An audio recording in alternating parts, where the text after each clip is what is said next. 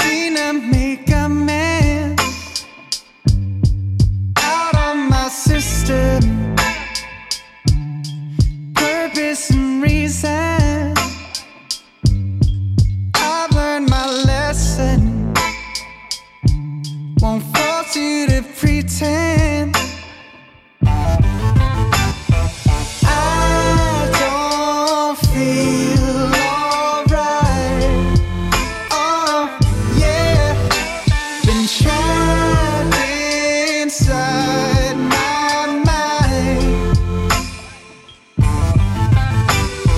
Feel it, I'm dealing. I know that you gave me much more than you wanted. I've spent my borrowed time.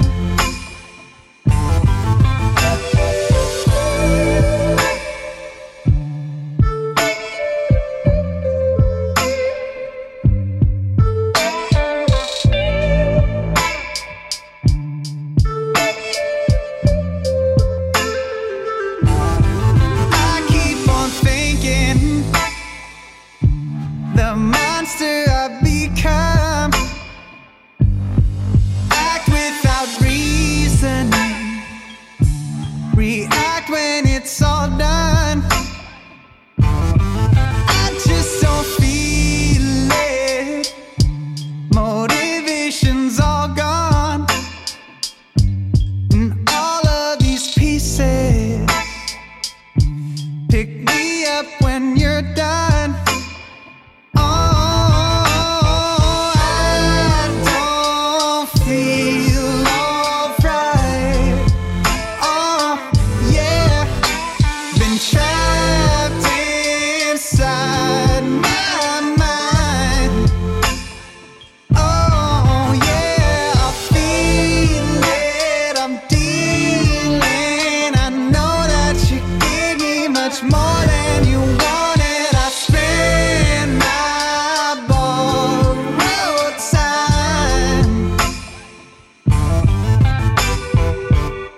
You just listened to Borrowed Time by Sio. That's spelled T-S-I-O. The T is silent, the H is invisible, but the sound is quality. Wisla Mala. Wisla Mala, Polish, Wisla Mała, Little Vistula, German, Deutsch Wisla, German Vistila, is a village in the administrative district of Gmina Pszczyna, with Pszczyna County, Sicilian, in southern Poland. It lies approximately 12 kilometers, 7 miles, west of Pszczyna and 37, holy Lord, let me try this again. This is the worst thing. Okay. And take two on Wisla Mala. Here we go. Wisla Mala, in Polish, Little Vistula, and German Vistula, is a village in the administrative district of Gmina Pszczyna, with Pszczyna County, Sicilian Vidlachip, in southern Poland. It lies approximately 12 kilometers, 7 miles, west of a town I can't pronounce, and 37 miles, 23... Wait, no, fuckity fuck. The following will be of no assistance to an Abercrombie, but we're sure it will help most people a great deal. How jive-wise are you? Here are 10 typical questions. Number 10, is your head chick a technicolor gal? Number 9, can you play a potato masher or a slipstick? Number 8, is there a gangbuster with a two-way stretch in your home? Number 7, did you ever spin a wren? Number 6, have you a Meyer in your coffee bags? Number 5, are you surprised to learn that many wear second fronts? Number 4, can you distinguish between red eye and red ink? Number 3, have you ever heard of a pussy with a fluid drive? Number 2, would you like to be described as having a coke frame? And Number 1, When was the last time you went table topping in Sacramento?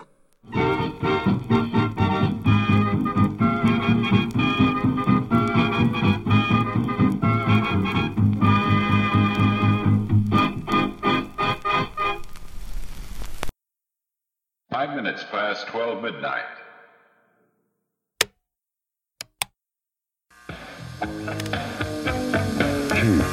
Yes.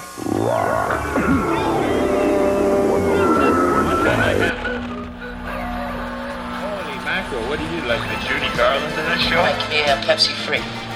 You want a Pepsi, pal? You're gonna pay for it. Like, we're gonna see every Star Wars, right?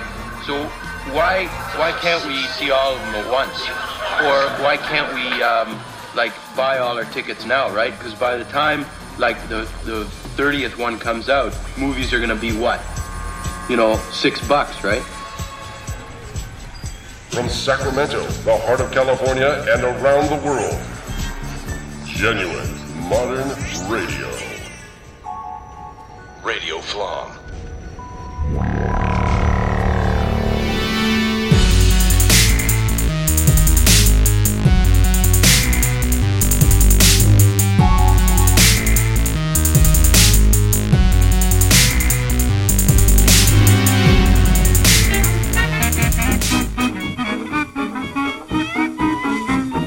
Well, I still remember when I came out of the First World War, I thought everything would snap back as it has been before, but all of a sudden I became aware that I would have to take part in something completely new. That couldn't be done by one person alone. You have to build up a whole school which follows certain principles out of which it may develop. And that gave me the idea, the basic idea for organizing the Bauhaus. Walter Gropius. Bauhaus Reviewed. 1919 to 1933. LTM Recordings. 2007. The interesting thing was that the student in the stimulating atmosphere of the Bauhaus produced above his average because he was so stimulated by the common effort. Albers has the very rare quality of a teacher who treated every student in a different way. When the student was unsafe of himself and he couldn't swim yet, so to speak, he pushed him into the water. And when he started drowning, then he got him and he was open for advice. And I could also state, in my experience, that the younger man is always closer to the future than the old man. He is not yet articulate, but he feels the trend where it goes to, and so the older man should listen to him. We worked quietly the day before the trial. Our class was in Kandinsky's atelier with its view of the city's buildings and the sea of trees over at the beech forest. Master Itten was working to the director in his workshop. We'd been left without a teacher and given junk from the scrap heap to demonstrate varying textures. It was a task designed to keep us occupied. Naomi Wood. The Hiding Game. Picador, London, 2019. Well, unfortunately, it doesn't yet have an American publisher, but I think, how did you find it? Did you find it on Amazon.co.uk? I found it on Amazon, and since the pound is so low, I got it for a really good price. Did you? Wow, there you go. Yeah. There's a plug. And, well, in the U.S., not a lot of people know what the Bauhaus is. Like, when I go into a class, they're like, okay, there's a goth band. I was like, okay, that's a start. Yeah. It was interesting getting some feedback from American publishers, because obviously my second book is about Hemingway, so he's your man, right? And then some of the feedback from publishers was the Bauhaus is a bit niche. Yeah. But in Europe, I guess, I mean, the Bauhaus right now is kind of everywhere, right? With the centenary year. Like, it's on the TV, it's on the radio, it's in everything you read. So the awareness now of it is just extraordinary. But I like to think as well that the book, it's set in the Bauhaus and it's very interested in the Bauhaus. But the operational design is actually about relationships. It's about friendships. Radio Floms. Steve Mayallo talks to author Naomi Wood. I am interested in the Bauhaus, but you don't need to know anything about the Bauhaus to read the book. After you finish, hopefully you'll be educated about what this art school movement meant. But primarily it's about what happens to a group of friends under pressure. Because when I did my master's in creative writing at UEA in Norwich in the UK, I was in one of those tight-knit groups and everything went wrong. You know, everybody was sleeping with the wrong people and, you know, betrayals and kind of, at least, you know, we didn't have the right wing kind of smashing in the doors. But that was kind of, to me, it's the kind of heightened, the melodrama and the emotion of being in this hothouse of creativity, and that can be really exciting, but it can also be really, you know, nerve-wracking. For the first few days, I had wondered where the fast might take her. I knew Charlotte would want to escalate things, that it was not in her nature to keep things still. Privately, I had hoped that our empty stomachs might draw us together. We might do our breathing exercises, light candles, and in the magic lantern of a fasted afternoon, we'd finally, lazily, instinctively end up in bed, too weak to resist temptation a moment longer. Hours of hunger would tip us together. We'd apex. We'd roll around. I love historical fiction. I love historical fiction as a way to get history out there. And you did something wonderful with this book. I could compare it to the Titanic, putting a story right in the middle of this historical thing that usually is just in a history book. So how did you end up at the Bauhaus? So I had finished my second novel, Mrs. Hemingway, which was an exploration of the lives of Hemingway's women and wives. And I went to the Barbican exhibition of the Bauhaus. And I was quite familiar with the movement and what it had produced and the kind of famous, I guess, men who had come out of the art school. And when I went along to the exhibition and I saw a photograph of a group of students at the Metal Ball, and there were 5 or 6 of them, and they just looked fantastic, you know, as you all know. Those photographs of the students dressed up as skyscrapers and antennae and, you know, cutlery and automobiles. And I thought, wow, they look so happy, you know, they look really joyous. And you could just kind of see all that happiness kind of radiating off them. And then because I am a novelist and I do these things, I kind of corrupted them instantly. And I thought, but what's the dark side? What's the menace behind this group of friends? And that's where the idea came from. And I had read The Secret History as well. And I kind of wanted to do a kind of secret history set at the Bauhaus. So I thought, okay, if I took this group of friends, these 6 friends, and corrupted them and caught them up in the tide of a historical movement, which is obviously going to end tragically in the 1930s. So I saw this picture and I thought, this is a great jumping off point for a novel. And so I finished the rest of the exhibition, and I was a little bit daunted by writing a novel about art history because I'm not an artist and I'm not an art historian. When I visited Weimar, I was on the train and I was coming from Frankfurt, and I still remember looking out to see the city. And I hadn't realized what a pretty city it was. It's just gorgeous. It's really, really impressive. And then you look to the left and you can see the Buchenwald chimney, and you kind of think like, wow, how did that happen? You know, like for us, it would be the equivalent of kind of Cambridge on the right and then, you know, concentration camp on the left. And you just think it's extraordinary that those two things, you know, coexisted for a time. But what solidified the idea for me was actually going to the Bauhaus in Dessau. Several things kind of slotted into place because obviously in Weimar you have this kind of fruity esoteric period, and then it moves into the kind of rationalism and, you know, art, the experimentation in a kind of laboratory.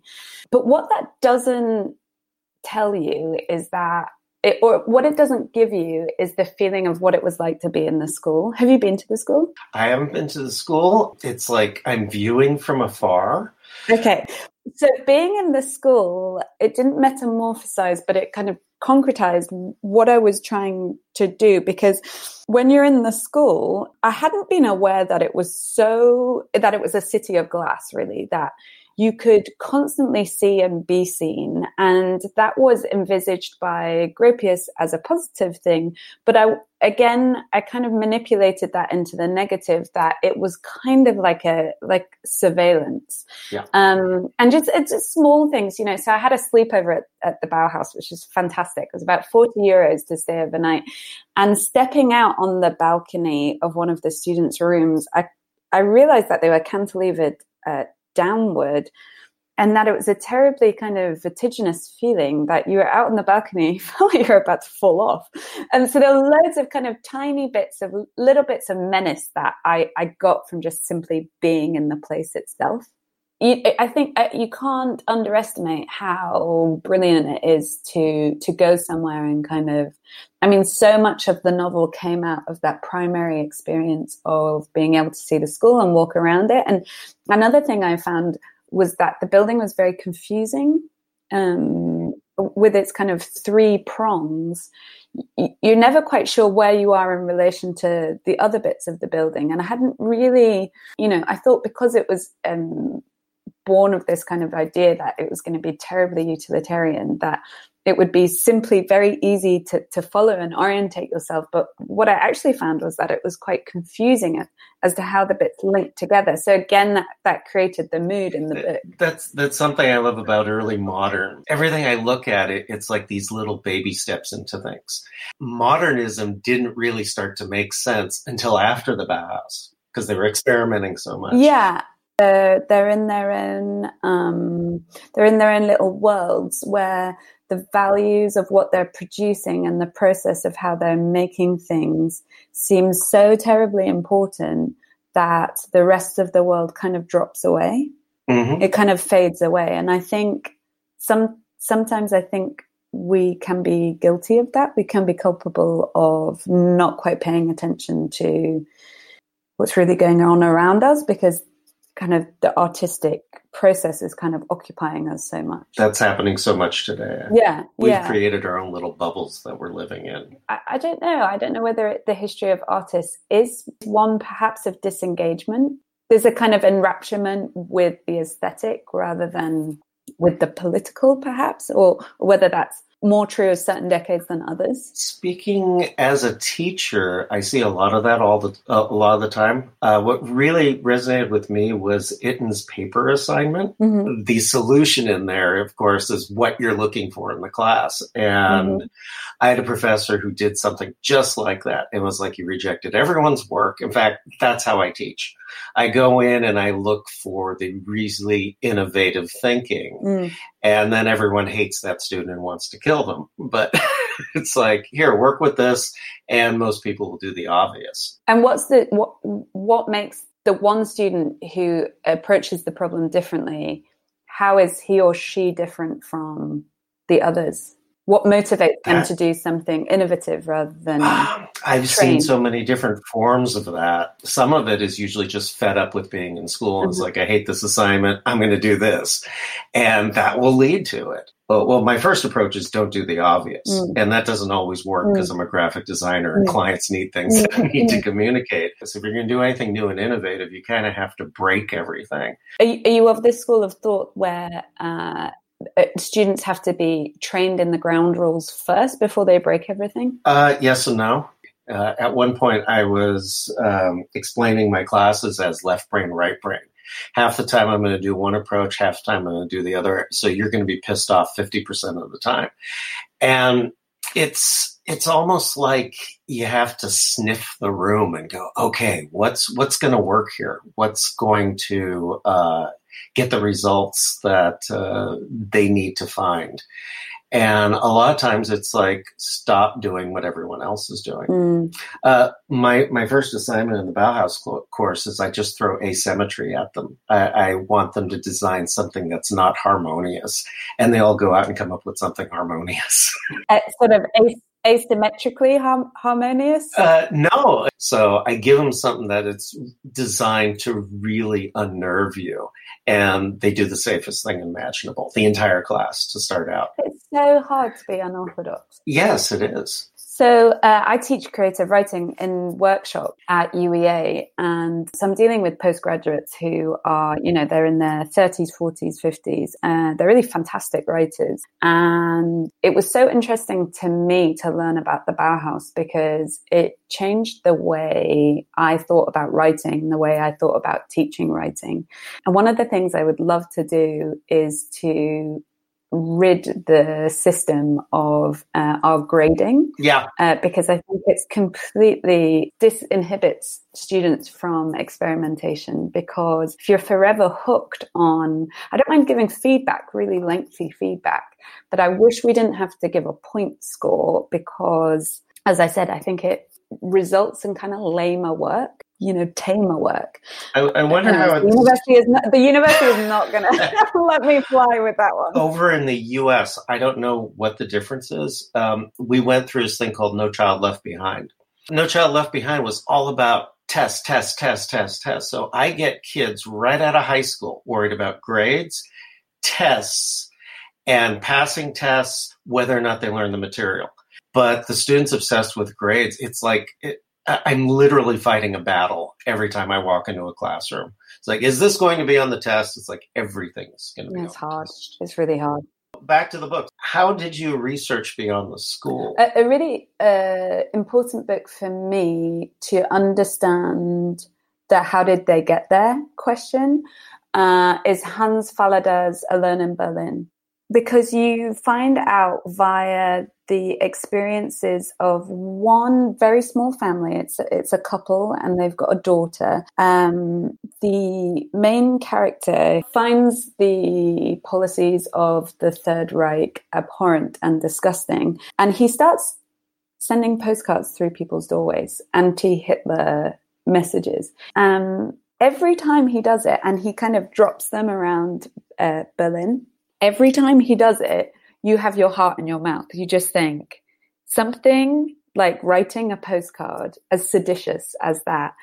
It feels terrifying. And, the consequences catch up with him because basically on this map, you can eventually they work out where he lives. And when you think about what he puts in jeopardy, which is his pregnant daughter, his wife's life, his life. When I read that book, I was just like, I wouldn't have done a thing, because it was just, I wouldn't have done a thing to save anyone else. I would have just kept quiet because you can see through his tiny actions, the terrible consequences. And for me, that book absolutely dramatized the lot of the average German. It doesn't explain why so many people voted in the first place for them. Apart from they were desperate for some kind of economic panacea after the Wall Street crash and after, the problems of the 1920s. And a lot of people vote for repugnant people and swallow the kind of difficult personality traits for, say, a strong economy and their jobs and things. No comment on your current president or anything. But I think, reading that book, it really enlivened to me how it was able to continue, I guess.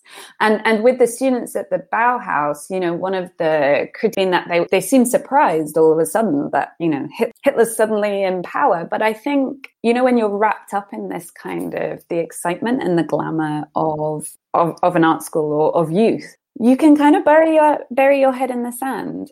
Or you want to. You don't want to think about things ever changing for the worse. And I think, look at students now. Yes, there's kind of, youth strike for climate change and things are beginning to happen. But most young people are kind of just on their phones. They're on Instagram and they're not challenging the fact that we've got 11 years left to save the planet type thing. So we are very easily hoodwinked into a state of comfort. I had a Nazi show up in my class, and it was my Bauhaus course. And I wanted to pick his brain. Like self-declared? Self-declared. He was part of a local group that we didn't even know existed. Eventually, he just came to class and said, this is communist. And he stopped showing up. So I didn't get a chance to pick his brain at all. He was just a very angry guy. And if you think about it, if you're just sort of going through life and you're angry, blaming someone else seems to be the easiest route to go. I had a great translator called Kate Briggs talk, and she was kind of arguing for the fact that just because she has an opinion doesn't mean she assumes she is unassailably right. And it's like, that's what we need in politics right now. Like, I have an opinion which is different from yours. Yeah. And that's okay. Like, I might be wrong, and I'm fine with that, but it is so binary right now.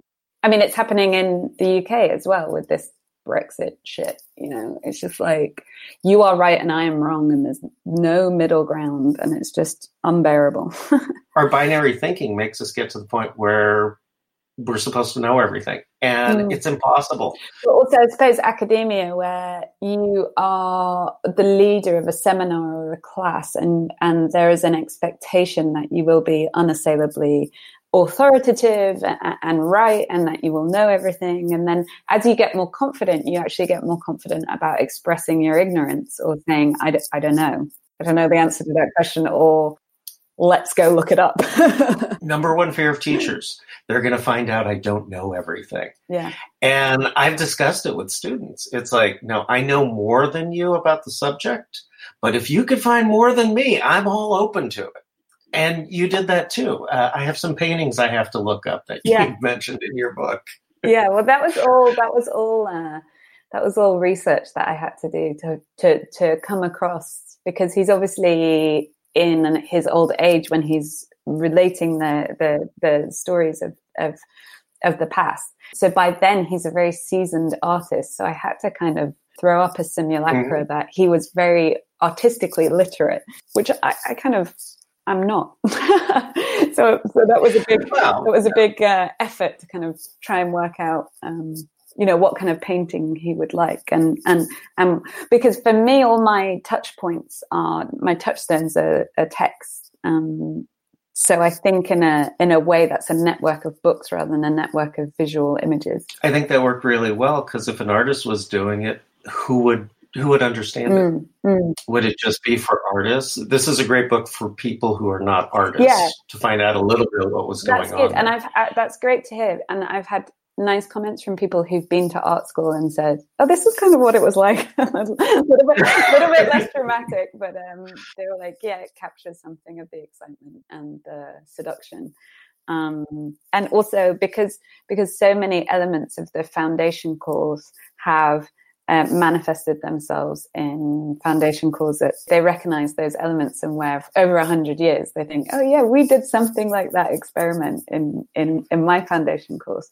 And it was super interesting for me, because I hadn't realized what art school teaching was like before the Bauhaus and before the kind of revolution. I hadn't realized what it had meant that it was a revolutionary art school. I hadn't realized what had come before. I suppose especially for women, if in anything, the kind of governesses of the world, they were trained in the crafts, but there was no way that they were entering the art academy. So that was really interesting to find out their journey as well, because I know they were given admittance to some of the art academies in Munich, Dresden, but I suppose in the Bauhaus, many of those crafts were also given as much credence as, the higher art. So it's so interesting to find out. Suddenly when you're at the Bauhaus, you weren't going to be copying paintings and drawing from old anatomical studies of muscles and skeletons and things. So it seems like such an exciting time to be alive. And you could count your blessings that you were alive because, you know, you'd managed to escape the horrors of the First World War.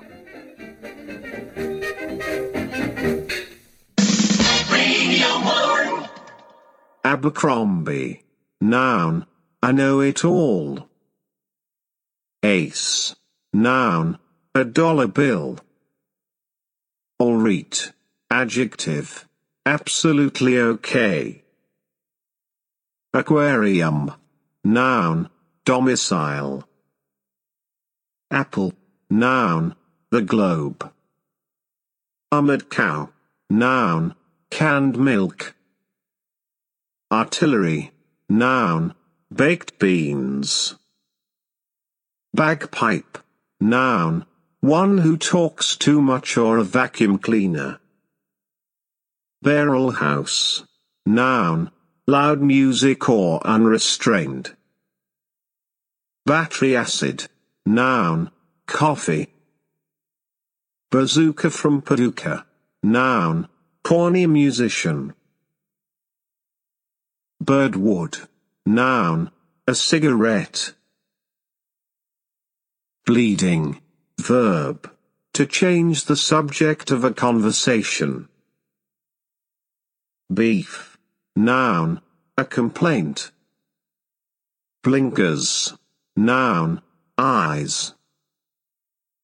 Blood. Noun. Tomato juice or ketchup. BTO. Noun.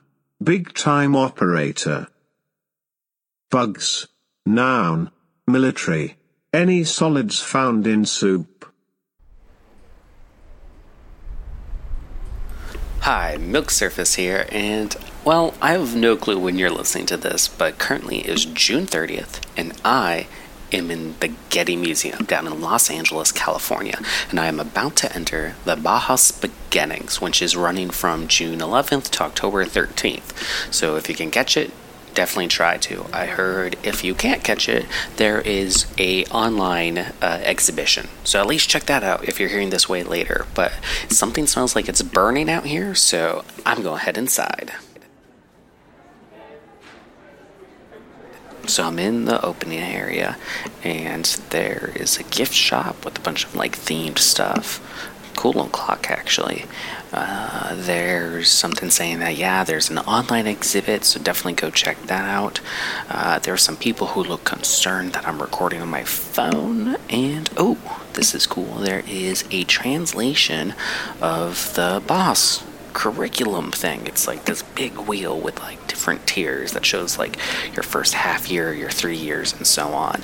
And the most prominent part of it is like clay, stone, wood, metal, textiles, color, and glass, like the different mediums. It's definitely something worth Googling up right now if you can. But that's kind of it for here. So let's mosey on over into the actual exhibit.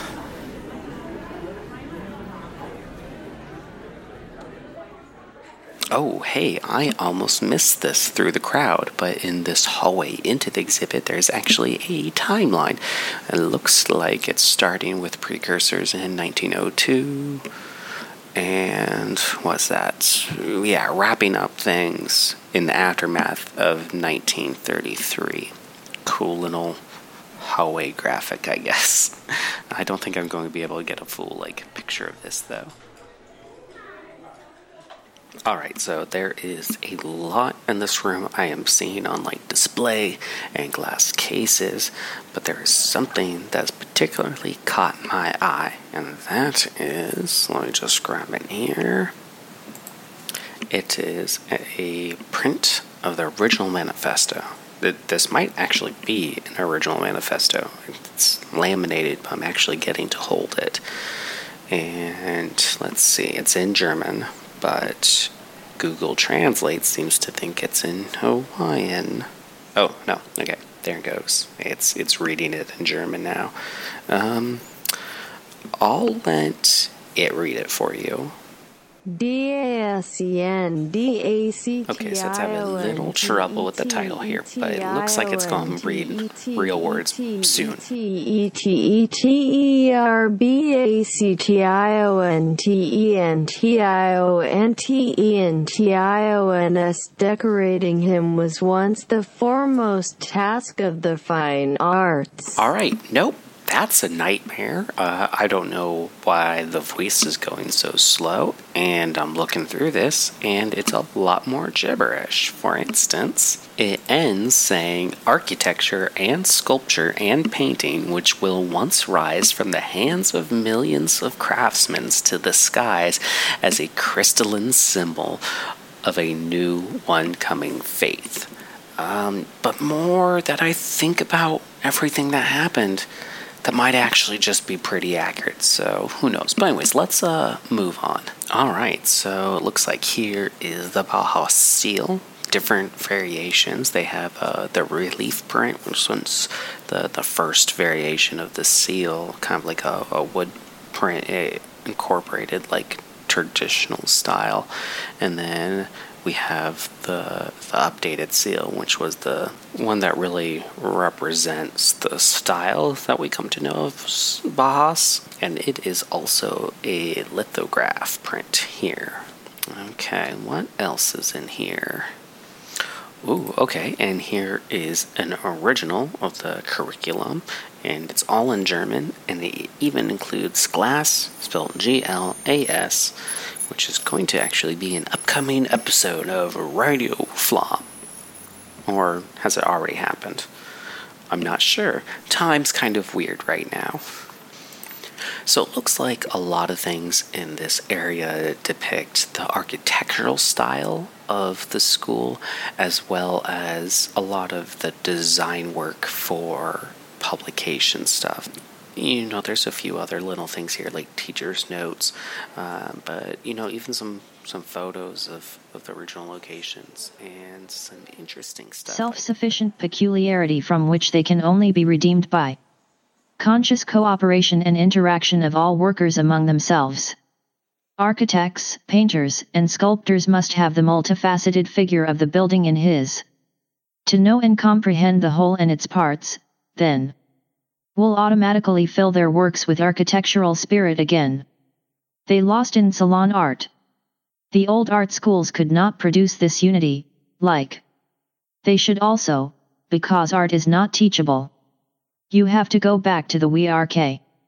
STATT rise. This only drawing and painting world of pattern illustrators. And artisans must finally become ABAUEDE again.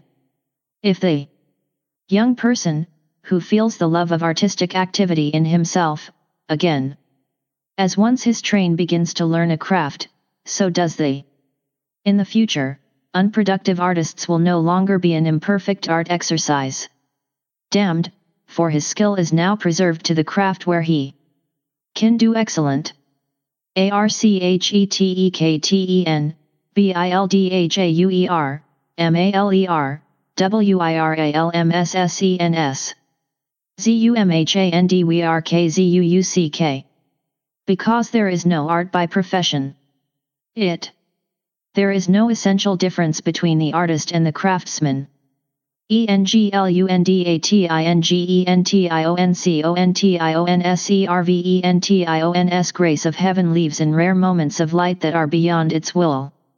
Standing, unconsciously blossoming art from the work of his hand, DIEGRAND. LAGEDESWORKMANGIONESINESTINESINESINESINES. Artist. There is the fountainhead of creative creation. So, let's make ANEUEFOURTHEDHERDERKER without the class divisive arrogance that wanted to build a haughty wall between craftsmen and artists. Let's imagine, let's create the new construction of the future, which will be everything in the future. Architecture and sculpture and painting, which will once rise from the hands of millions of craftsmen to the skies as a crystalline symbol of a new one coming faith. DASENDACTIONTETETIONTETETIONTETETIONTETETIONS. Decorating him was once the foremost task of the fine arts. They were inseparable parts of the great architecture. Today they are in self-sufficient peculiarity from which they can only be redeemed by conscious cooperation and interaction of all workers among themselves. Architects, painters, and sculptors must have the multifaceted figure of the building in his. To know and comprehend the whole and its parts, then, will automatically fill their works with architectural spirit again. They lost in salon art. The old art schools could not produce this unity, like they should also, because art is not teachable. You have to go back to the WRK. Rise. This only drawing and painting world of pattern illustrators. And artisans must finally become ABAUEDE again. If the young person, who feels the love of artistic activity in himself, again, as once his train begins to learn a craft, so does the. In the future, unproductive artists will no longer be an imperfect art exercise. Damned, for his skill is now preserved to the craft where he can do excellent. ARCHETEKTEN, BILDHAUER, MALER, WIRALMSSENS. ZUMHANDWERKZUUCK. Because there is no art by profession. There is no essential difference between the artist and the craftsman. ENGLUNDATINGENTIONCONTIONSERVENTIONS grace of heaven leaves in rare moments of light that are beyond its will. Standing, unconsciously blossoming art from the work of his hand, DIEGRAND. LAGEDESWORKMANGIONESINESTINESINESINESINES. Artist. There is the fountainhead of creative creation. So, let's make ANEUEFOURTHEDHERDERKER without the class divisive arrogance that wanted to build a haughty wall between craftsmen and artists. Let's imagine, let's create the new construction of the future, which will be everything in the future. Architecture and sculpture and painting, which will once rise from the hands of millions of craftsmen to the skies as a crystalline symbol of a new one. Coming faith. Cave. Noun. House. Charge. Noun. Marijuana cigarette. Chew. Verb. To talk. Chimer. Noun. An alarm clock. Clicker. Noun. One who has attained success. Coke frame. Noun. Attractive body build. Like a Coca-Cola bottle. College. Noun. Jail. Corn. Noun. Dated entertainment or money. Creaker. Noun. An old person. Dickaroo. Noun. Police officer. Dime note. Noun.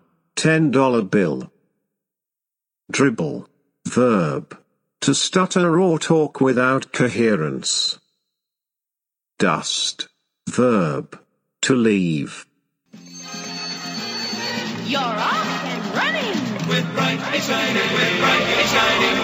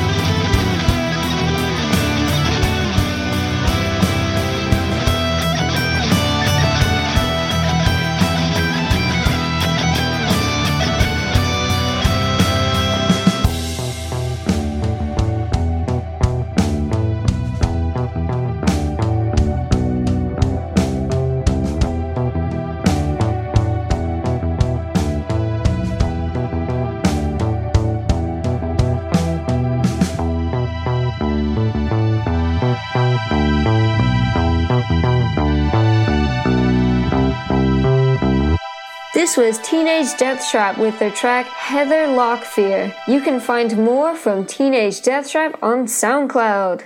Radio Flom, an art movement's journey into a space down the hall. Easy. Adjective. Financially secure. I. Noun. Detective. Fanny. Noun.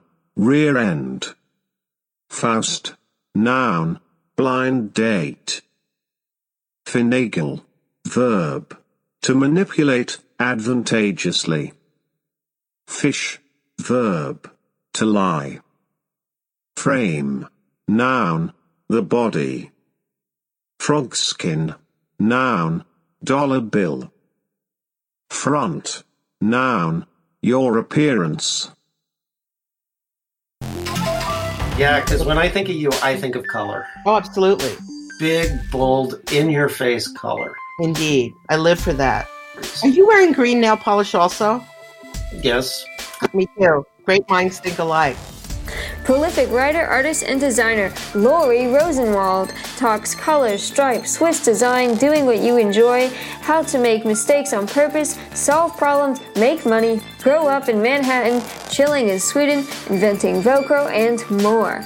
How did you get to the primary colors? Was it part of your upbringing? Was it school?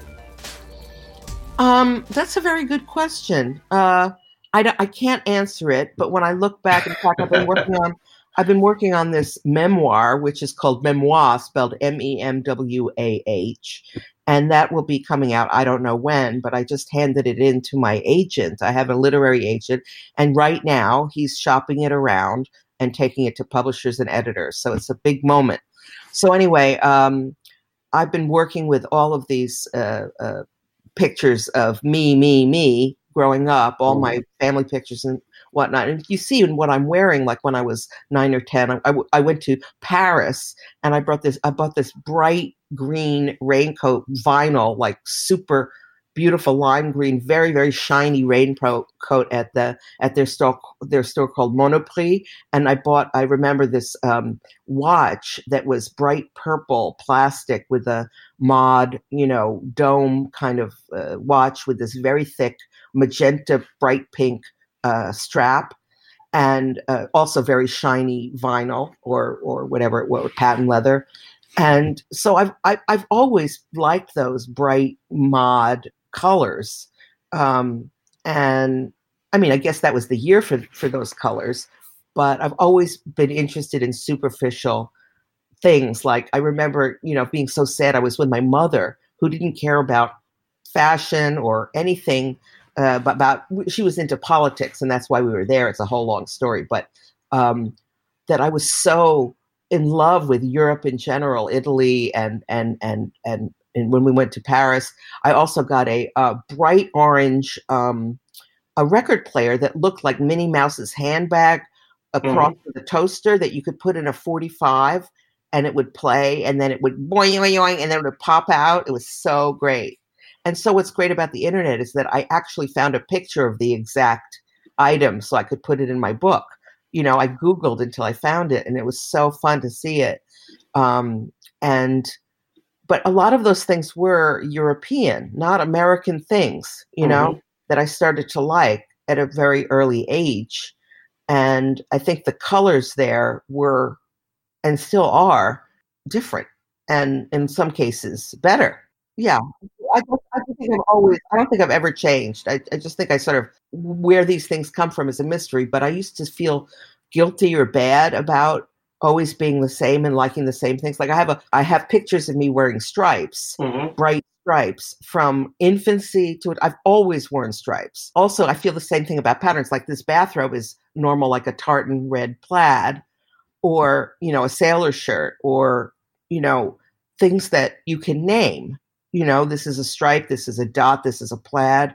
I've never liked florals or things that you don't know what they are so much. But anyway, so I have a zillion pictures of me at every possible age wearing basically the same shirt. I remember in my father's house in Pennsylvania, he lived in New Hope in Pennsylvania, and there was a guest room that I stayed in when I stayed there. And there was this Miro poster that he had on the wall with the statement underneath one of Miro's really great drawings, Je n'ai jamais changé, I've never changed. And I used to think, what a weird thing to brag about, because I felt guilty and sad about it. But, well, not being famous or a celebrity, I have the luxury of doing whatever I want, nobody noticing or caring. And what I want to do is wear stripes and like the same colors I did when I was 10. And I do. The retro thing is kind of easy. I have this assistant who wanted me to do like 80s week or something like that on Instagram, which I never ended up doing, but still might. But I collected a lot of things that I did in the 70s and 80s. And it's really fun. I absolutely stand by them. You know, like when I was working at Condé Nast, I was a designer there for over 20 years at different magazines. I was at Mademoiselle, and I did a dummy for Self magazine with B.F. Feitler in 1979. And when I look at those pages that I did, I think they still stand up. I think they're really good. And I don't think, believe it or not, I don't think they look particularly dated, because I was looking at, I remember I did these layouts using, that I cut and pasted Herbert Bayer typefaces, and they still look mod now, you know, and they look mod then, and they probably look mod in 1920. I've always liked the same stuff. Yeah. How'd you end up on your feet in New York doing all these cool projects that we now just read about in history books? I don't know. I mean, this is my hometown. So, I mean, when I feel sorry for myself, I think about, you know, people that come from almost anywhere else can, you know, if they want to be a painter or something, go back where they came from. But I can't, because I came from Manhattan. Then I joke about I want to be like a big fish, you know, like a shark or a whale or something, you know, in a small pond, but it's not possible here. So that's one of the reasons that I like being in Sweden, because I feel slightly bigger fish in a slightly smaller pond, but it still doesn't matter. But meaning, you know, I'm never going to have the exposure that I want for the things that I do. But meanwhile, I keep making stuff anyway. It's just like I wake up in the morning and either I'm writing or I'm painting or I'm drawing or you know, whatever. I can't not do lots of different things. I mean, I even made a little film about it once called So I Fired the Shrink, because years ago, I had a writing teacher who was really great, and she just wanted her students to publish, you know, but I kept sending things only to the New Yorker. And she said, Lori, do you want to be happy, or do you want to write for Shouts and Murmurs in the New Yorker? And I said, I want to write for Shouts and Murmurs. She said, you're really crazy. You need to go see my shrink. So she sent me to her shrink, who was a wonderful woman, and said, Lori, you know, if you want to be a painter, you have to just set aside time to just paint. Give yourself 2 or 3 years where you're only painting. You go to openings, you meet people in the art world, you try to get a gallery, you get your work out there, and just concentrate on painting. So I fired the shrink, because I know that, of course, it's much easier if you only want to be a novelist to just do that, or you only want to be a painter, you only want to be an illustrator, you only want to be a graphic designer. But I still, you know, I'm 64 and I still haven't picked a major. To me, it's just a big mush, always has been. It caused a lot of problems for me at art school when I was at RISD, because, you know, that you're like 20 or whatever, you're supposed to pick a department and that's it. And, you know, I picked graphic design because I always liked, you know, letters and typography. And at that time it was the Swiss style, the Swiss Miss style, you know, and you could only use universe and only use, it was talking about semiotics and vernacular and all this crap. And it was very dry and using big words that I didn't, you know, like doing concrete poetry. It was absolutely, you know, they were such eggheads about it. It all came from the Bauhaus, you know, and from, you know, but it was not fun anymore all of a sudden. And you couldn't use color or humor or anything. So I went into illustration, and then there they were doing like cutesy children's book stuff, which I didn't like. So I wanted to come back to graphic design, and they wanted me to take an extra year. So what happened was, you know, I said something like, oh, it's not like because Lori missed 2 weeks of graphic design, I'm not like engineering, like now a bridge is going to fall on somebody's head, you know, 50 years from now, you know, because Lori missed a semester. It's just design, I said. And then the head of the design department, that's what you don't say to the head of the design department. He said, well, now you can't come back at all. So I was kicked out of graphic design. So I went into painting, which they didn't care what you did. So I just did everything. I took all these electives, including a lot of graphic design electives. And then things got better because I took an elective with this guy, Michael Glass, who sadly died very young. But I remember doing this assignment where we were doing record covers for John Cage, Cage, and J.S. Bach, Bach. So I did this thing for John Cage where I used, like Tester's model car paint, in silver, and it was very like bold and bright and splash, and he loved it. And he made me feel like for the first time that I wasn't some kind of criminal doing something that was cheerful, or doing something that was bright, or doing something that was fun. And then, when I graduated, I started getting clients like Fiorucci and places like that wanted fun, and they wanted something bright and pop, So I ended up getting the education I needed because I was in 3 different departments, and I still do all those things, So anyway, for me, it's normal. But of course, it's much easier to make a living and be accepted and get all the prizes and so forth when you do one thing. And I do know that. So I've made it very difficult for myself, but I can't help it. The thing is, I see is you're enjoying yourself as you do all this. this. I have more fun than anybody. I'm very lucky. Yeah. I think everyone has to find themselves, don't they? One would hope so. We're in a world where it's set up where if they tell you what to do, you're supposed to do it and you'll be successful. But I know a lot of miserable people who found that doesn't work. It is. And I think what they say, épater la bourgeoisie, I wanted to shock everybody. And then I started having students, like I said, not in the beginning, but in the late 90s, early 2000s, that they just wanted to please me. And I was pretending, what it's like they were thinking I was a pretend art director, and so what do you want to see? And I would say, like, it's not about that. What do I want to see?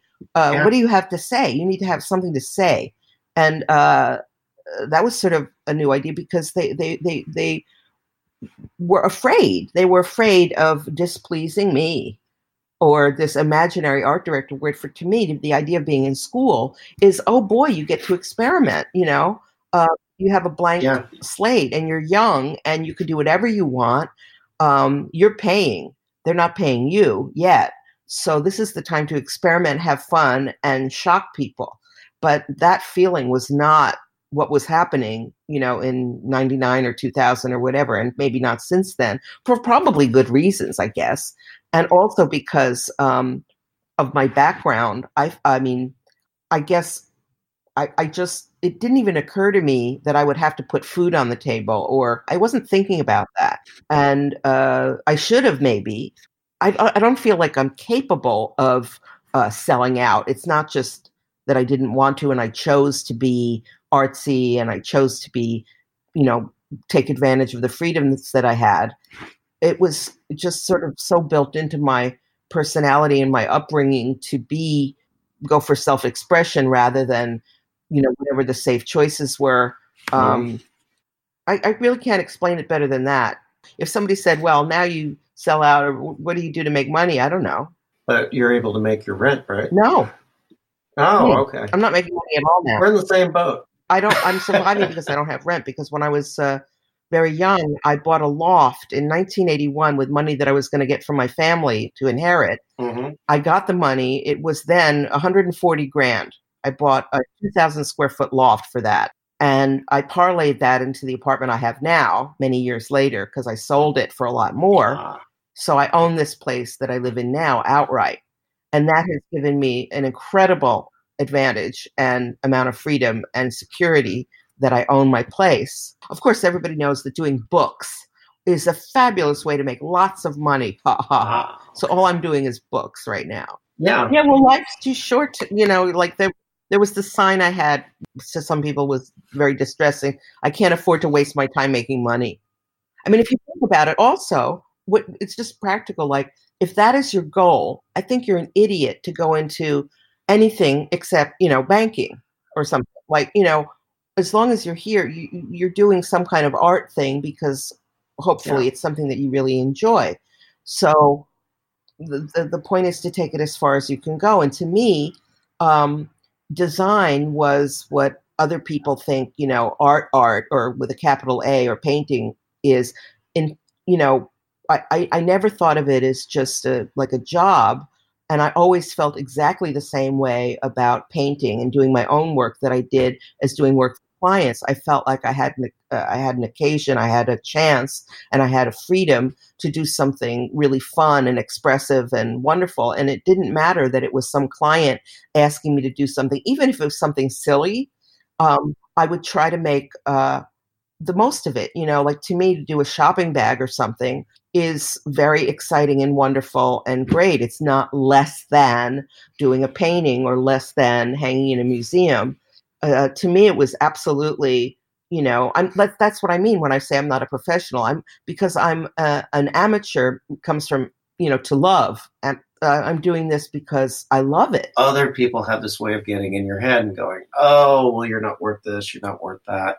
And my take on that is we remember that stuff, and it either emboldens us or it slows us down. And years ago, that stuff used to slow me down. That's why I think the Mistakes on Purpose workshop that I teach is really important, even more in the digital world, which we've all been living in since, 88 or 89? Something in there, yeah. But to get something human in there and where they sort of collide, that's where something, in my opinion, that's where something interesting happens, is that contrast. But the thing with Mistakes on Purpose is that one of the reasons I do it is that when you're 2 or 3 or 4, you're drawing, right? All little teeny kids draw. And then something happens to you and me and everybody else that goes into something arty, is that we keep going. Because at some point when you're 4 or 5, somebody says, that doesn't look like a dinosaur. And then you're screwed. And from then on, either you stop, you freak out, people, it starts to become problem solving.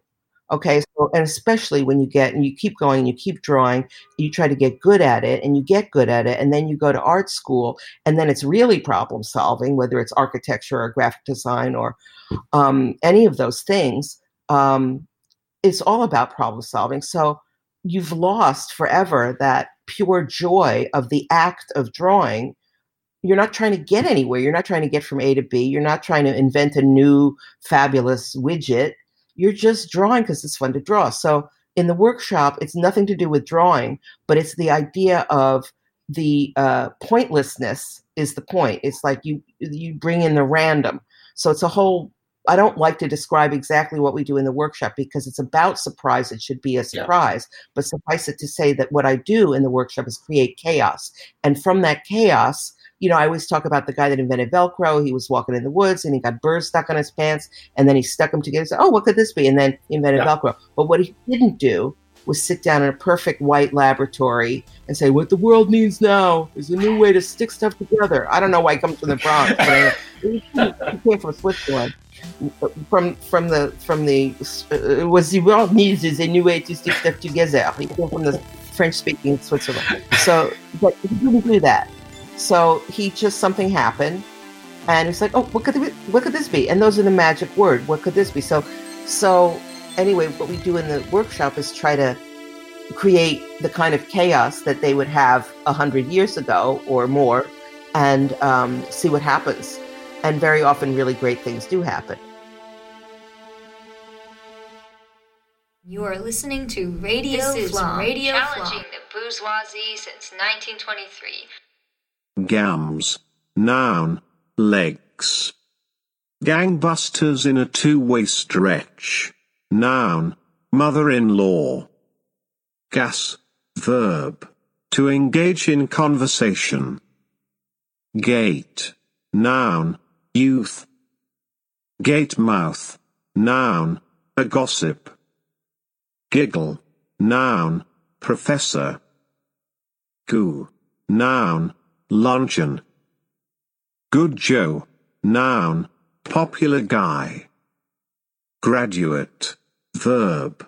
To end one's prison term. Grass. Noun. Crew haircut. Gravy. Noun. Profits. Guzzle in foam. Verb. Drink in beer. Radio Flom.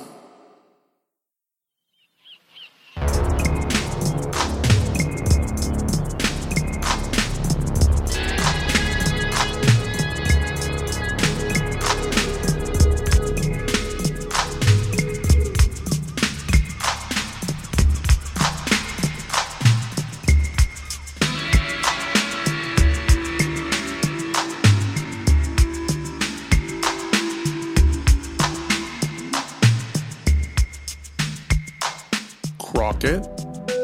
Yeah? Satellite of love.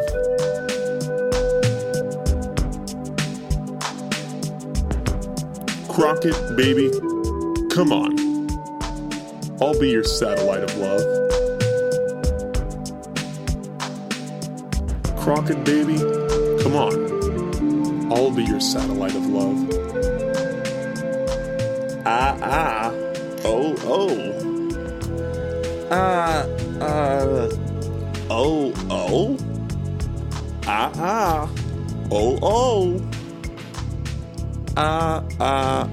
Oh, oh. Oh. Oh. Jet Black, Johnny B, Genie, Killer Queen. Tubbs, this isn't part of our deal. Guitar, drums, load up, stun. So come on. Cool, man. Cool.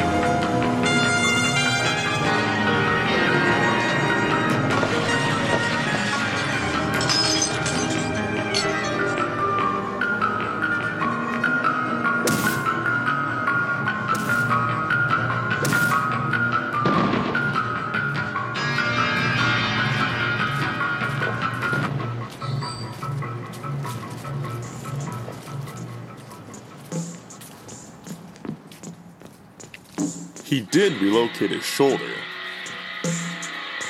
It wasn't lethal, was it? He torched a Mercedes. Well, it's only a car, but the memory of that punch will last a lifetime. That's it, partner.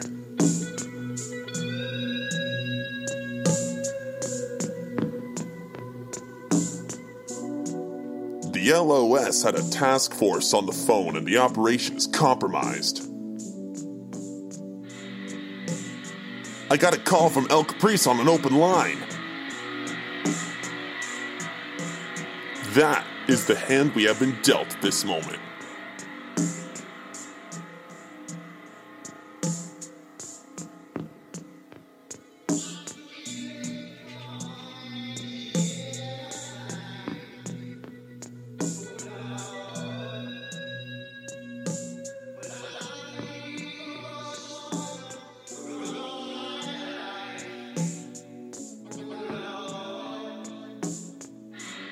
I think you proved your courage once and for all by beating up that little man. Yeah. Just think what you could do to a second grader now. We'll put them in Grandma's fruitcake. They refused Marino's credit card.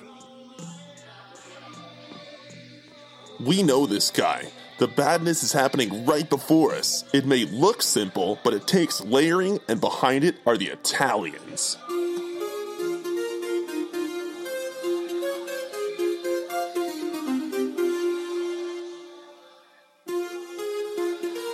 The shipment came in from Capri. It had fresh produce, tomatoes, mozzarella cheese, basil, a drizzle of extra virgin olive oil. But it's not that simple. Not at all. A little olive oil goes a long way. It's about respect. El Caprice is dodging everyone. Well, Sweetex said he didn't want mayonnaise. Oh, I just wish I had a second chance. I tell you, I do things a little differently in my present state of mind.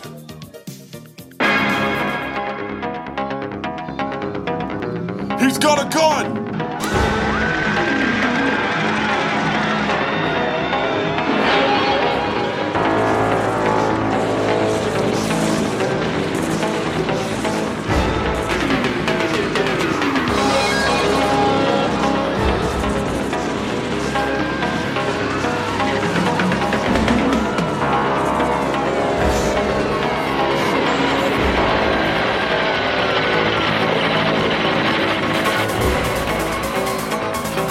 The source! Don't let the source go!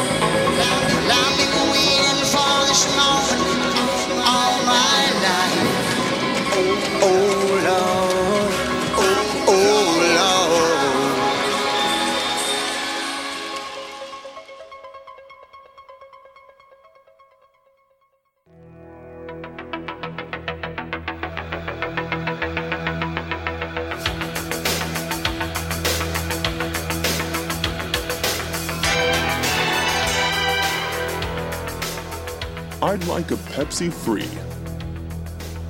If you want a Pepsi, Tubbs, you're gonna have to pay for it.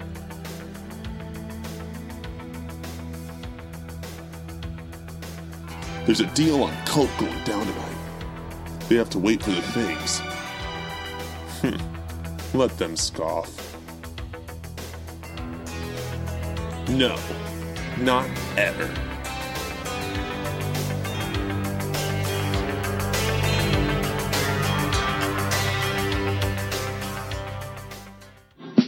The best music, we play it all for you on Radio 1. Once again, Modern Mimes.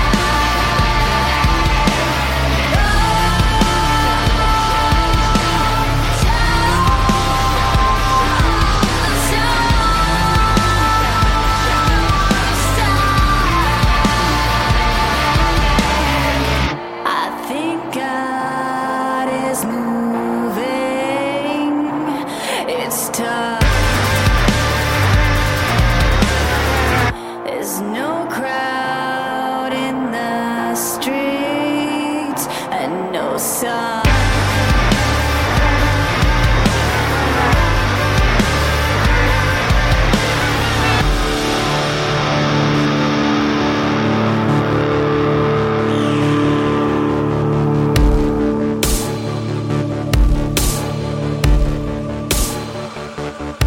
Shade is a tool, a device, a savior. I try and look up to the sky, but my eyes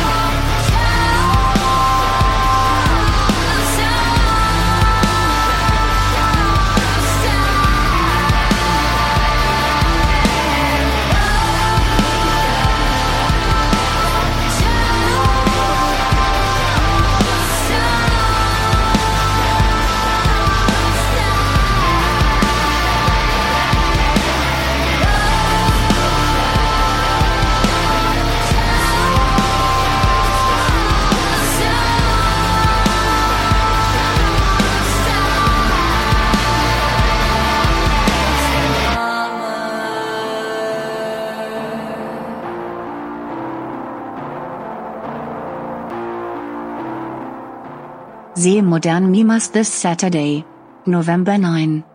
At Krakenfest, Hallandale Beach, Florida. Info at krakenmusicfest.com. Hard. Adjective. Good. Hardware. Noun. Flashy jewelry. Harris from Paris. Noun. Radio comedian. Head chick. Noun. Your sweetheart. Homie. Noun. Someone from your hometown. Heavy lard. Noun. Sad story. Home cooked. Adjective. The best. Hot licks. Fast musical tempo. Icky. Adjective. Conservative person. Idiot. Noun. Educated moron. Iron Man. Noun. Silver dollar.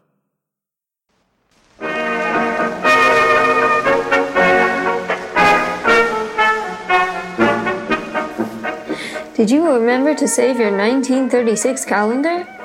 Why the hell not? Because next year is 2020, and the daylight savings people just said fall back already, right?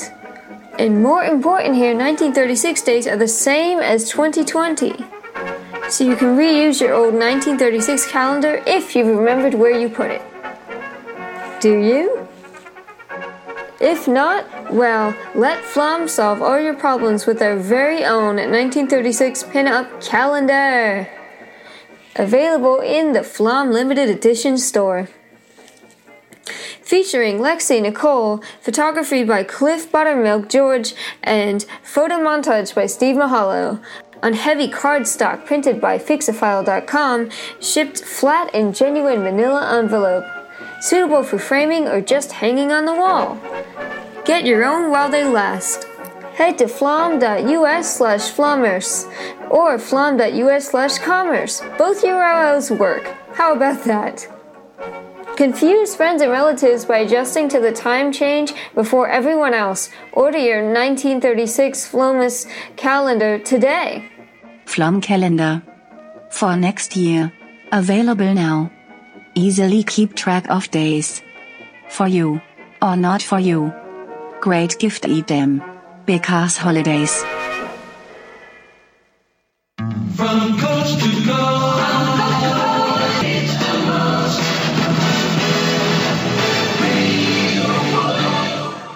I think money's an excuse for a lack of art anyway.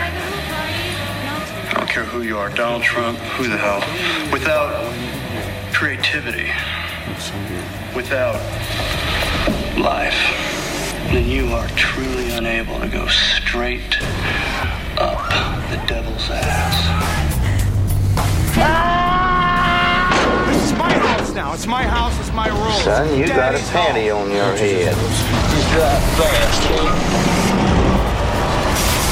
Nicolas Cage. Hey, man, I got on Swiss cotton underpants. You are crazy. And now, looking back, Cagetober 2019 with Amanda Cook. You let my wife leave, and then I'll give you what you want. They'll kill us, Sarah. They'll just kill us if I do. October came around this year.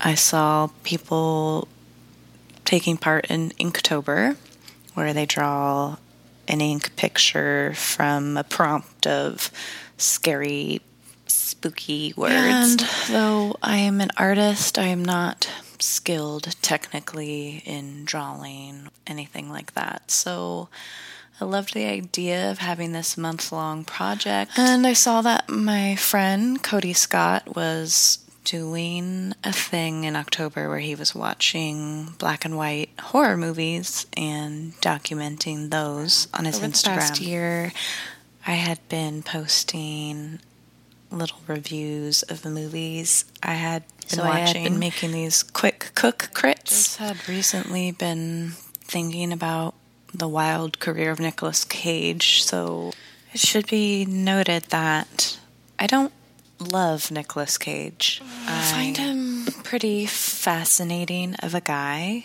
I don't necessarily love pure talent. What I'm looking for in someone is passion and fire. Certainly, that is what Nicolas Cage is bringing to roles most of the time. Cagetober, every day for the month I would watch a different Nicolas Cage movie. I wanted it to be as spooky and punishing as possible, so I wanted to focus on Nicolas Cage movies post National Treasure, which arguably is the time I think we stopped thinking of him as a viable leading man. I did kind of dip into some old Nicolas Cage movies also. I guess Nicolas Cage was having money issues, and maybe in the year like 2007 he just really went nuts and spent basically all of his $150 million fortune. It looks like in 2009 is when the IRS came calling, and he owed $6.3 million to them. He just sort of went wild. He bought 15 homes. He bought a private island. He bid on a stolen T-Rex skull, and then ended up having no money. So he just started taking basically any role that was given to him to pay off his debts. 2005, he's made at least 51 films, which this October I watched 32 films in total of Nicolas Cage. I've done the calculations that I could do 2 more Cagetobers. There are at least 62 other films I could still keep watching. First it was easy sailing. You know, I like to watch movies. Eventually it kind of went a little crazy. I think the most surprising thing that happened was I started off with probably zero attraction to Nicolas Cage. He's just not for me in any period of his life, just not someone I would normally be attracted to. So this kind of weird Stockholm Syndrome thing happened to me where I started feeling like fonder towards him and emotionally invested in him. It's like every day this was the only man I was seeing, and kind of come on screen and my heart would skip a beat like, there he is. And maybe see him look a little different, like he'd have a beard, and I'd think, oh, handsome. I know for sure I wouldn't have thought that at the beginning of October. and I'll see a really young Nicolas Cage and just be like, oh, so dreamy. And I'm currently at the end of Cagetober, and I feel a loss. Like, it's weird to not be seeing him every day. That is, I think over the course of really watching someone through many projects, you really get attuned to what they are about. I could tell you exactly what behaviors Nicolas Cage will go through when he gets really angry, or when he cries, what his face will look like. And whether or not the movies are good, or whether this acting performance is good, you're noticing all the ways he's trying. If another actor he's acting with is really bringing it, he'll kind of feel inspired and bring it. So a couple of the movies that really surprised me, there was this movie called Zandalee, which I think was maybe around 1993. And I just really needed a break from the kind of overly machismo, guns and men fighting, and this movie looked like it was about, I don't know, a romantic entanglement or something. So it looked terrible, but it looked at least different, and it was a young Nicolas Cage, so I thought I'd give it a go. It really was a delight. Nicolas Cage plays kind of the other man, breaking up a relationship of a husband and wife, and he is a painter, and there's probably never a more appropriate role for Nicolas Cage than playing an artist. That's what he is, and this sort of manic, crazy energy works so perfectly in this role, and I didn't see it coming. If you want to do your own Cagetober, I'd say tread carefully. Many of these movies are not worth your time, even if Nicholas is good in them.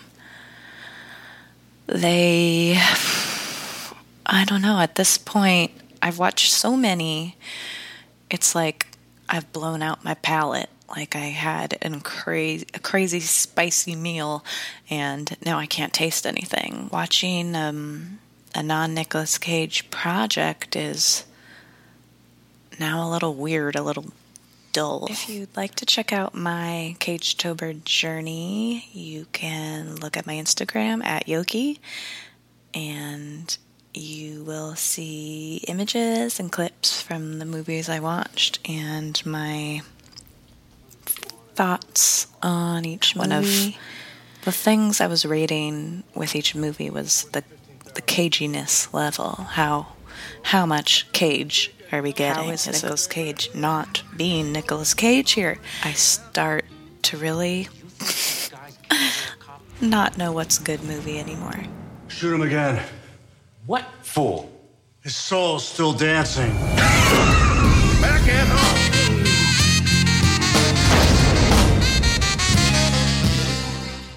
Radio Flom, now within the bounds of the law. Once again, Teenage Death Trap.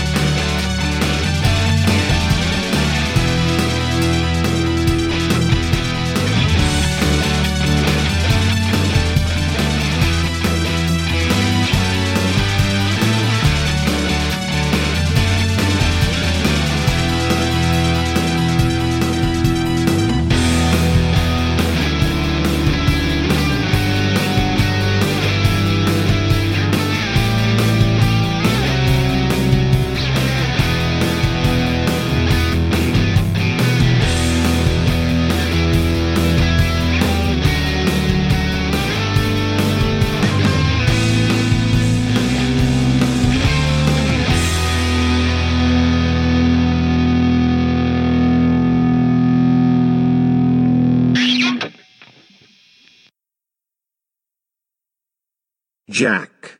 Noun. Name for all male friends. Jeff. Noun. A boring individual. Jive cutter. Noun. Modern dancer. Joe Blow. Noun. Musician who swings. Juice. Noun. Intoxicating beverage. Junior jerk. Noun. Stupid teenager. Knock. Verb. Give. Example. Knock me a kiss. Copacetic. Adjective. Everything's fine.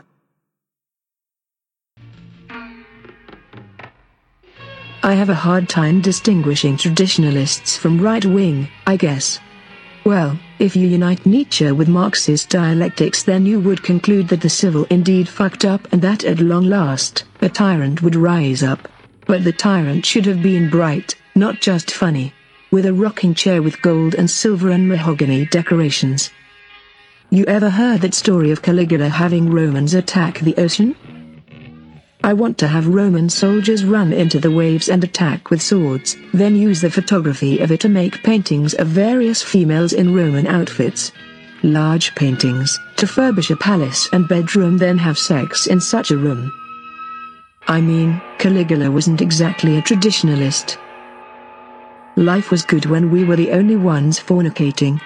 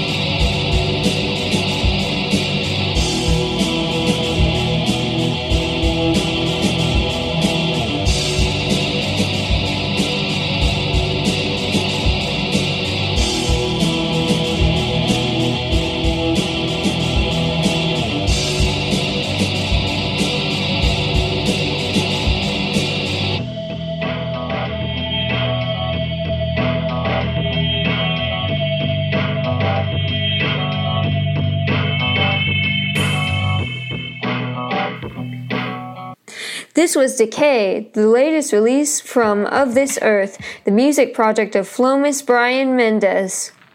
To keep you feeling on top of the world, medical knowledge proves that nature should produce about 2 pints of liver bile, the vital digestive juice your liver makes, each day. Otherwise, your food may not digest properly and leave you feeling dull, headachy, sluggish. Therefore, do as thousands now do. Take Carter's Little Liver Pills, as directed tonight. Tomorrow, see if you don't wake up feeling glad to be alive. Get Carter's at any drugstore. 25 cents. Lamps. Noun. Your eyes. Last shout. Noun. Latest fashion. Lay down the cow. Verb. Put your shoes away. Leaky. Noun. One who talks too much. Legit. Noun. The real thing. Lemon. Noun. An inferior performance or thing. Licorice stick. Noun. Clarinet. Light drip drizzle. Noun. Rainy weather. Light operator. Noun. One who doesn't make good. Lightning and thunder. Noun. Whiskey and soda. Lily whites. Noun. Bed sheets. Long hair. Noun. Symphony musicians.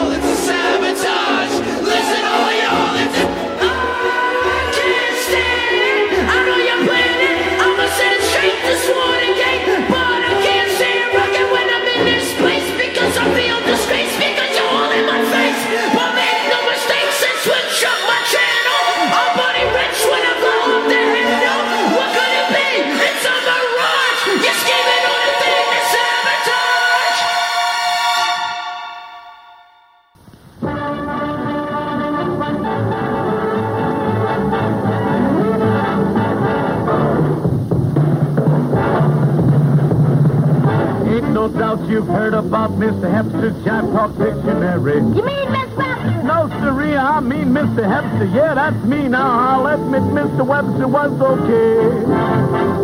But Jive Talk is the lingo all the jitterbug use today. No. Radio Flom is brought to you in part by Cab Calloway's Hepster Dictionary, 1938. And the most complete dictionary of jive words and phrases ever presented. Hepcat's Jive Talk Dictionary. Edited by Lou Shelley. 1945. Featured in its pages are luminaries of the age. Frank Sinatra. Louis Armstrong. Duke Ellington. Count Basie. Billie Holiday. Mills Brothers. The Andrews Sisters. Artie Shaw. Gene Krupa. Harry James. And of course, Cab Calloway. Among others. Names who spoke jive long before June Cleaver would find work as a translator in 1980. What will your slang look like in 80 years, woke Stan? Carter's Little Liver Pills. Fixafile.com. Great printing at low prices. Diego Valley at twitter.com/Diego Valley_LTHM. And soundcloud.com/Diego Valley Music. Seventh Swami at seventhswami.com. And we now present our Chicken Our Larking fire extinguisher. Squadcast.fm. Remote interviews for professional podcasters. If you're fronting a podcast and you're off the Cobdonamic got you in the doghouse, try Squadcast.fm. You'll cap your righteous riffs right out of the feed box. Don't be a corn butt from Connecticut. Get your boots on and believe the hoopla. Use Squadcast.fm. Shit, I don't know what to do for the credits. I can't use chat again. Oh. I'll just use Cliff's old stuff. What's second best to having real Cliff? Old Cliff, I guess.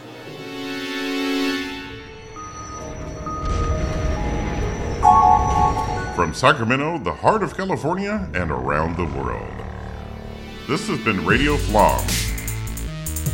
Recorded live before a studio. Contributors this week, in order, were... Lorraine Richardson, Steve Mehallo, Jeu de Pré, Kevin Scott Brown, Vicky, Milk Surface, Mehallo Kitty, DGTLCLR, David Loredi-Mola, Kadir Rein, Jason Malmberg, Anton Music Ubix Liama Circuit Remix, Honorine Cathy Bauman, Julia Algretti, Laura Cooper, Darius Forrest, Christina Palmé, Graav, Tristicia Laneguorem, N. Ron. Also featured were... Les annonces de Jason Spear, Audrey Daguette et Cliff Allen. Radio Flom is produced by Steve Mehallo, avec Milk Surface comme lui-même. Theme music by Chelsea Davis. Sound design and engineering by Steve Mahalo.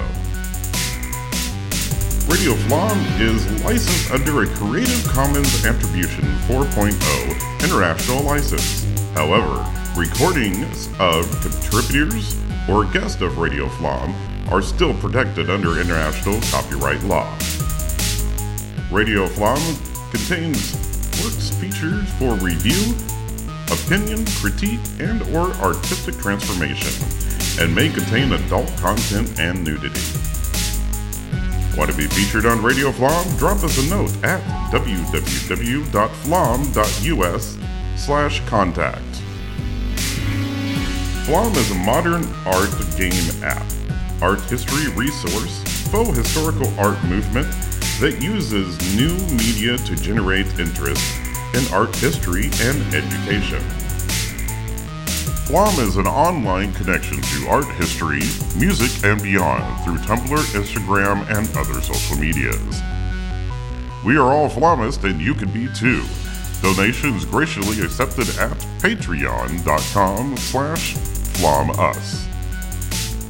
We are at FlomUs on most social medias. Flom is sometimes explained, but usually not. This is Cliff Allen saying thank you for listening, and if you enjoyed this podcast, well, do something about it. Marble Town. Noun, a graveyard. Mass action man. Noun, communist. Melted out. Noun, broke. Mitflopper. Noun, handshaker. Mit-pounding. Verb, applauding. Moo juice. Noun, milk. Nix out. Noun, to erase. Off the cob. Adjective, outmoded. Office piano. Noun, typewriter. On the horn. Verb, telephoning. Orchestration. Noun, an overcoat.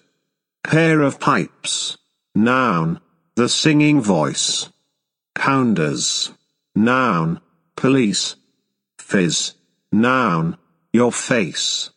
Pickers. Noun, your fingers. Platter. Noun, a musical record. Popper Stopper. Noun, a smart old man. Portrait. Noun, your face. Potato masher. Noun, drumstick. Pumpkin. Noun, the moon or sun. Pussy with a fluid drive. Noun, a skunk. Ranch. Noun, room where marijuanas are dispensed. Rank. Verb, to criticize. Red dye. Noun, catsup. Red ink. Noun, Italian wine. Rock pile. Noun, a very tall building. Rug cutter. Noun, a very good dancer. Sad Sal. Noun, old-fashioned. Salty. Adjective, rough. Santa from Atlanta. Noun, easy mark. Scratch. Noun, folding money. Second front. Noun, girdle. Smoke. Noun, cheap liquor. Snow from Fresno. Noun, drug addict. Tea fight. Noun, a party. Timber. Noun, toothpick. Tugged to the bricks. Adjective, dressed in the latest fashion. Tricky icky. Noun, smark aleck. Trig the wig. Noun, think hard. Vacuum cleaner. Noun, your lungs. Violin cases. Noun, large shoes. Walking the plank. Verb, falling in love. Wham from Amsterdam. Noun, swell fellow. White one. Noun, your shirt. Wear a smile. Verb, to be in the nude. Woolies. Noun, winter clothing. Yellow eye. Noun, the yolk of an egg. Oscar Walter Fahrenholt. Rear Admiral Oscar Walter Fahrenholt, May 2nd, 1845 through June 30th, 1920, was an officer in the United States Navy during the American Civil War, which was totally fought on land. Okay, Navy guy, good for you. The Spanish-American War, totally fought on land also, and is the first enlisted man. Nope.